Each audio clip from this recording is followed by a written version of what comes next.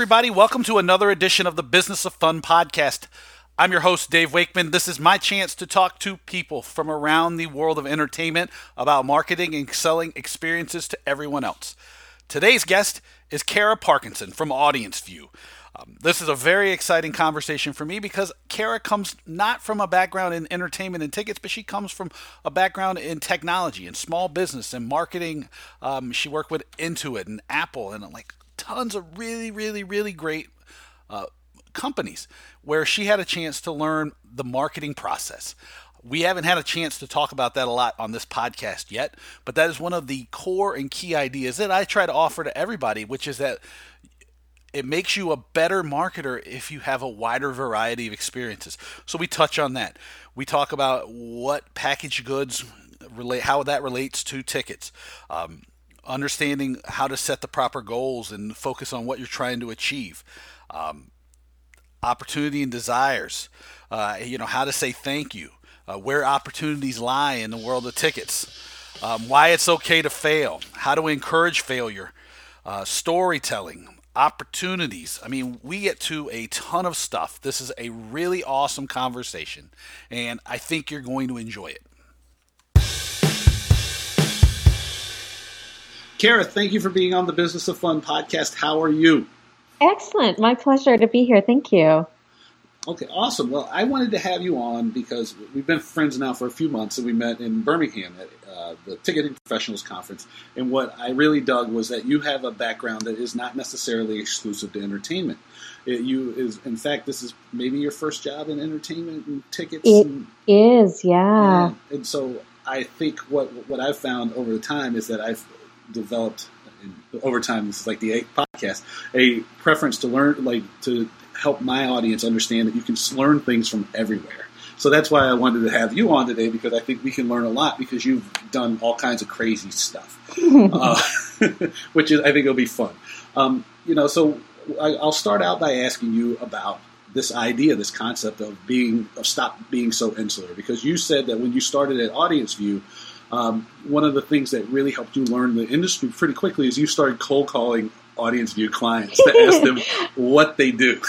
I did, and Audience View clients, non-clients, just random, literally looking on websites for performing arts venues and trying to find someone who had ticketing somewhere in their title and say, okay, I don't really know what this industry is that I'm interviewing for, but I'd love if you could tell me, what does your day-to-day look like? How do you measure yourself? What is your objective?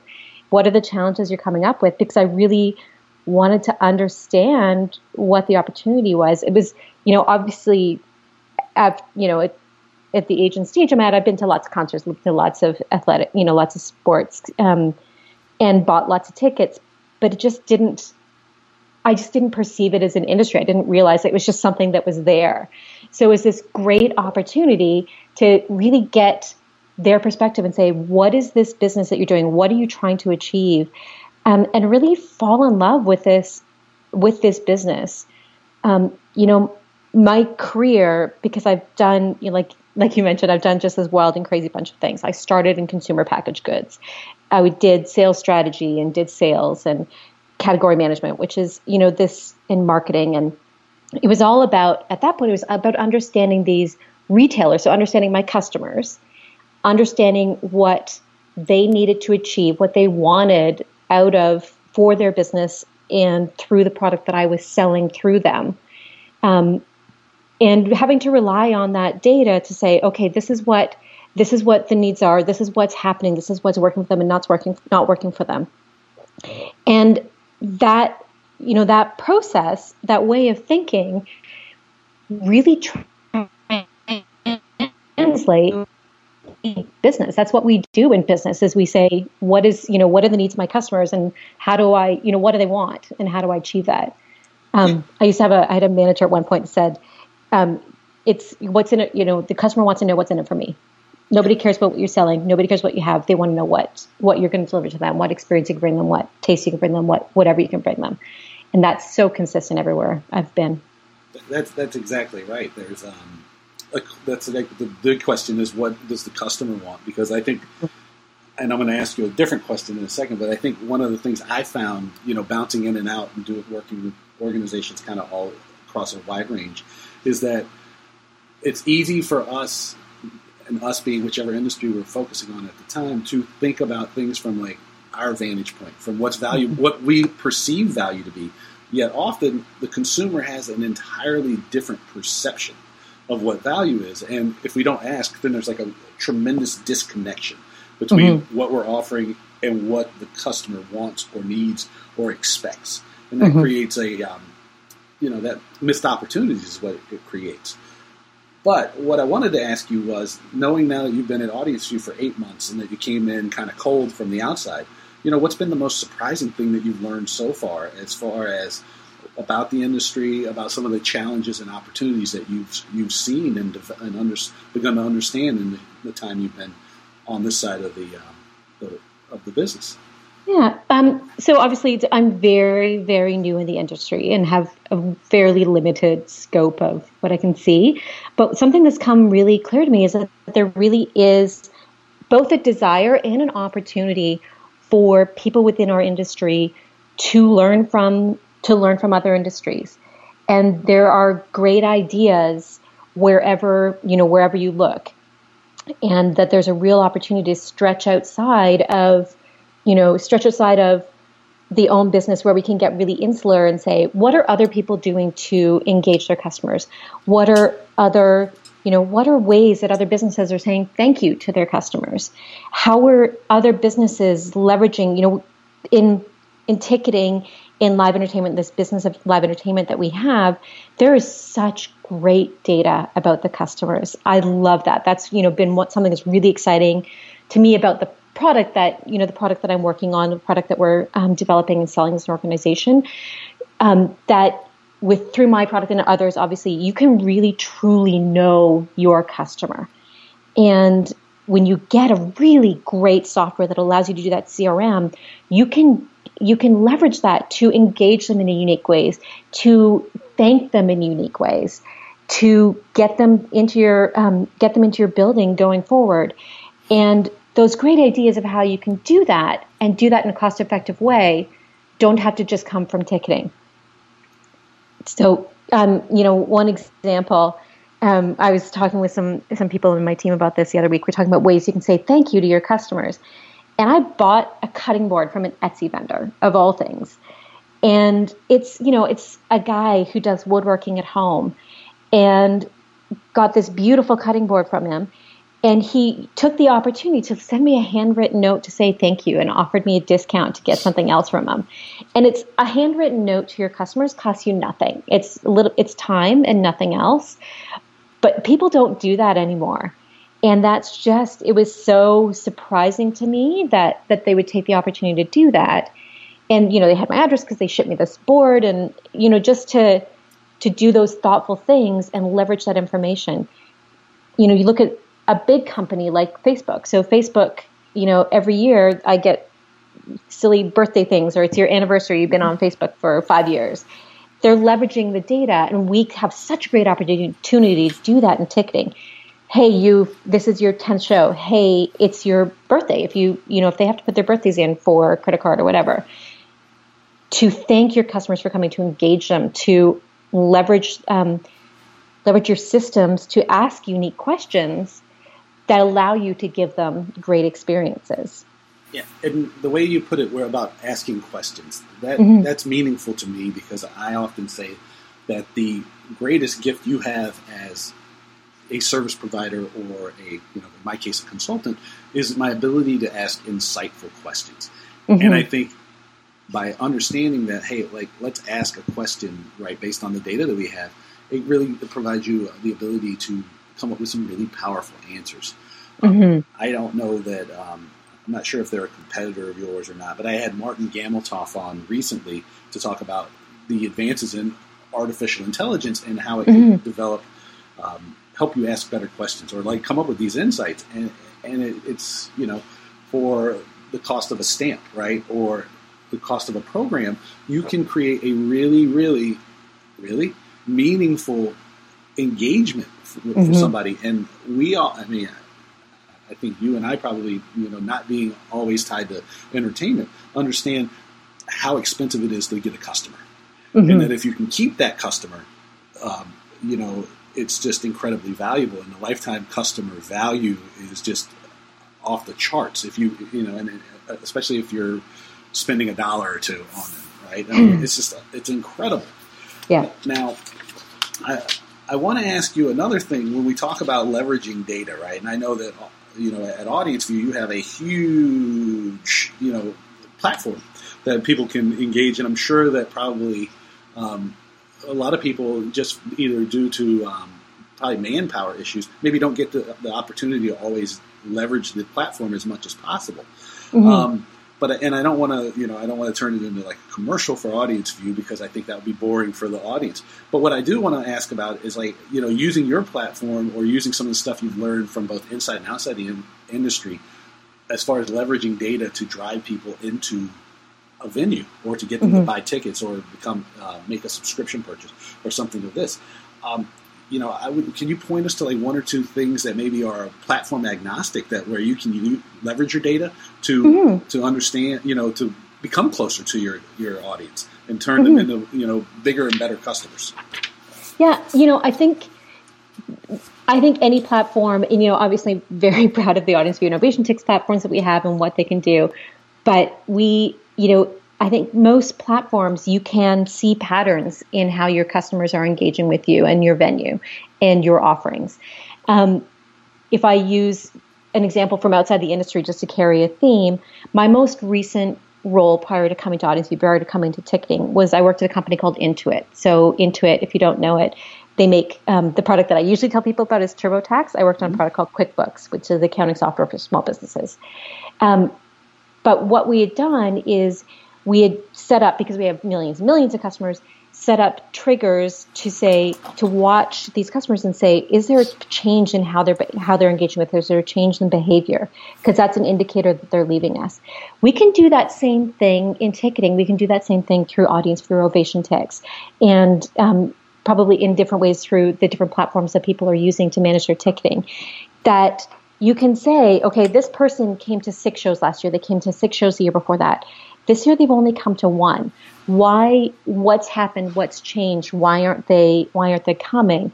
And that's a really great opportunity for you to reach out and do that engagement. Give that personal touch and say, what's driven that change in your attendance and your behavior.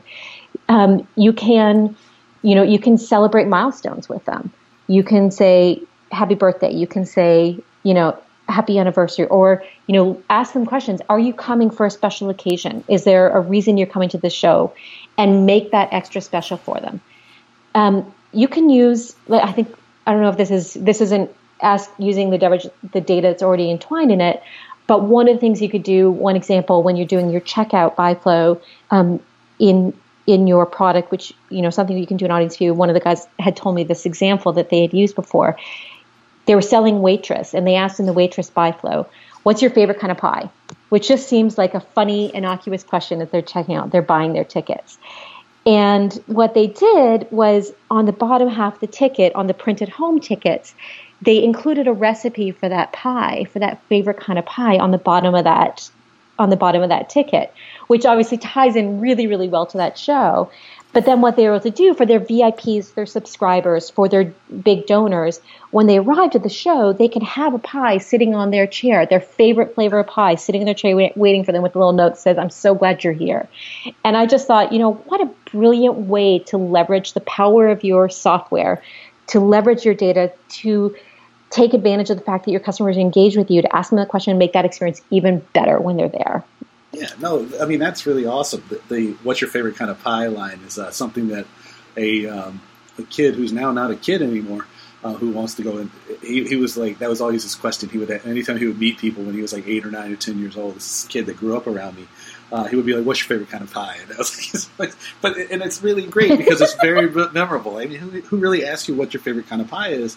And then you tie it into actually putting a pie on, your most important customers' chairs, right? Mm-hmm. Because then too, if you're smart and you're asking the question why, right, which is really like a secret weapon question, you can go, well, why are you coming, right? And you find out maybe it's not them coming, right? Maybe it's like a client.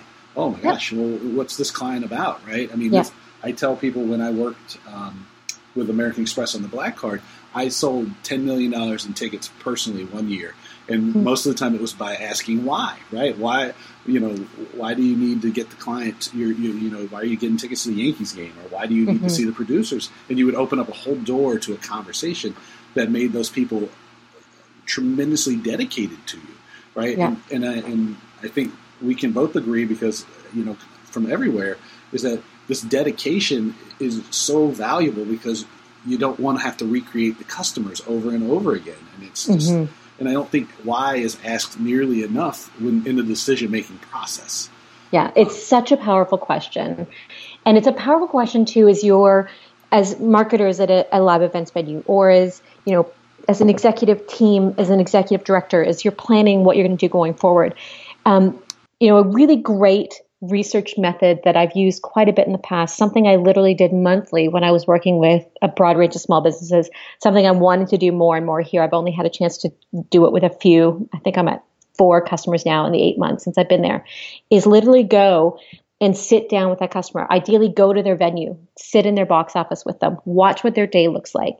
So that's from my perspective. But if you could sit down, sit down with some of your customers, tell me about your experience. So you asked the surveys. I was at Come From Away last week. I went with a bunch of girlfriends and there's a Mirvish Theater right by our office. I went and saw Come From Away. And I got the question after I got this survey after, tell me about your experience. Why did you enjoy it? Like, that was amazing. I think most organizations do that. They do that follow-up questionnaire, do it right away. When you're still in the high, I was still, when you still have the dried tears on your cheek, it was the best show I've ever seen. And then you have this really great rating that you can share with people going forward. But having that additional conversation to sit down and say, have that why, have that, tell me about your experience. Tell me what this looks like from your perspective. Tell me why you want to come to the theater. Tell me, what frustrated you. I love, this, where you can find these one-on-ones, you can find those conversations to go with that survey. You get some of the best insights. You need to combine the two. You need to provide that qualitative and quantitative, so you have a well-rounded research. But those one-on-one conversations, that's where some of the best insights come from. But myself, and having been in marketing for 20 years, for others, as you develop your solutions. Yeah, well, let me add, the way you just explained it brought a question to my mind that I've asked, I think, several times now. So it might not be a shock, I guess it's something that I've seen, and it's troubling to me, and it's also concerning, is the way that we use data. And it seems that it's become very easy lately to allow data to dictate our decisions, as opposed to using the data to test a hypothesis.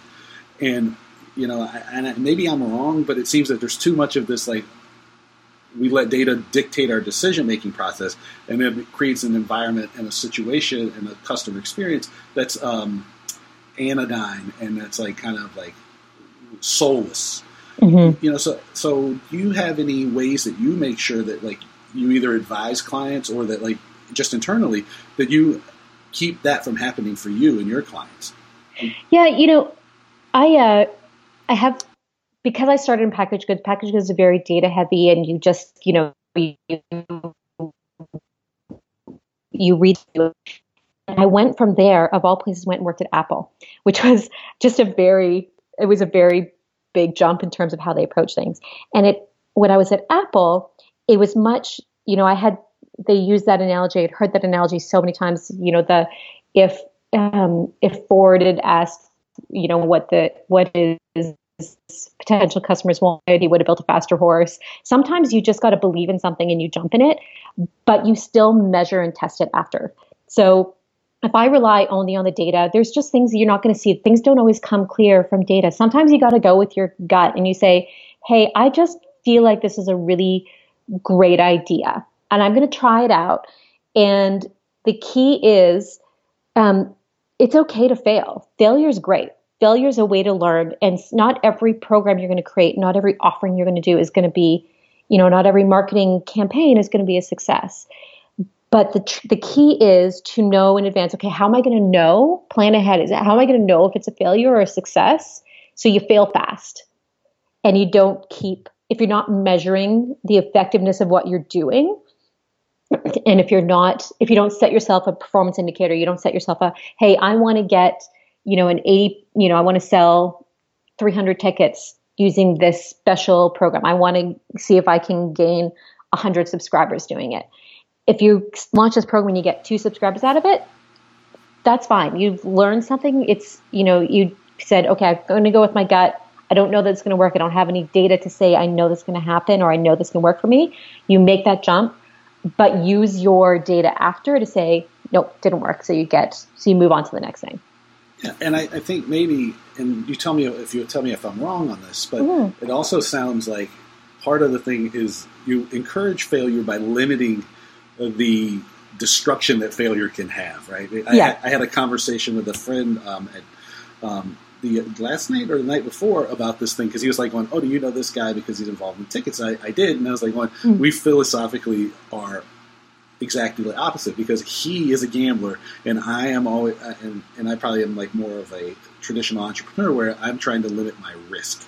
So this begs the question, at least from my point of view, is, how can we encourage failure in organizations, but also helping them understand how to limit the risk? Because a lot of times, at least in the feedback I receive, people don't want to take risks because they're worried about the destructive nature of failure, even though they understand that they need to fail fast and often, but they don't want to be the first person to jump. So how can we encourage people to take more risks, more strategic risks, I guess? Yeah, I think you need to have an organization and a leadership that's willing to let you do that. I have a team that's working for me, and they are so much smarter than me. They are such good marketers, and I learn so much from them every day.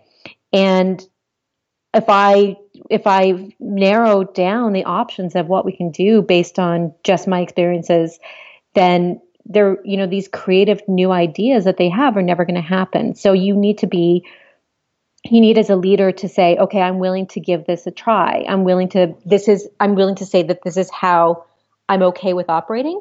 But then the leadership needs to say, okay, but let's set that criteria. And that's where your experience comes in and say, okay, but what does failure look like? What does success look like? And establish it in advance. And that's what you can do as a leader is say, hey, let's make sure, before you start this, tell me what your KPIs are.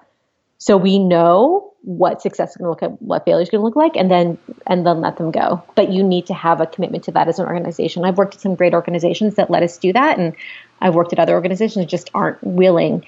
And I tell you, the places that are willing to do that are more exciting and more engaging, and they come up with some of the best ideas. Yeah, no, I mean, the outcome, like setting the boundaries, that's something that I do, right, when I'm working on a project. I mean, that's, God, if you ever work with a consultant, let this be a lesson.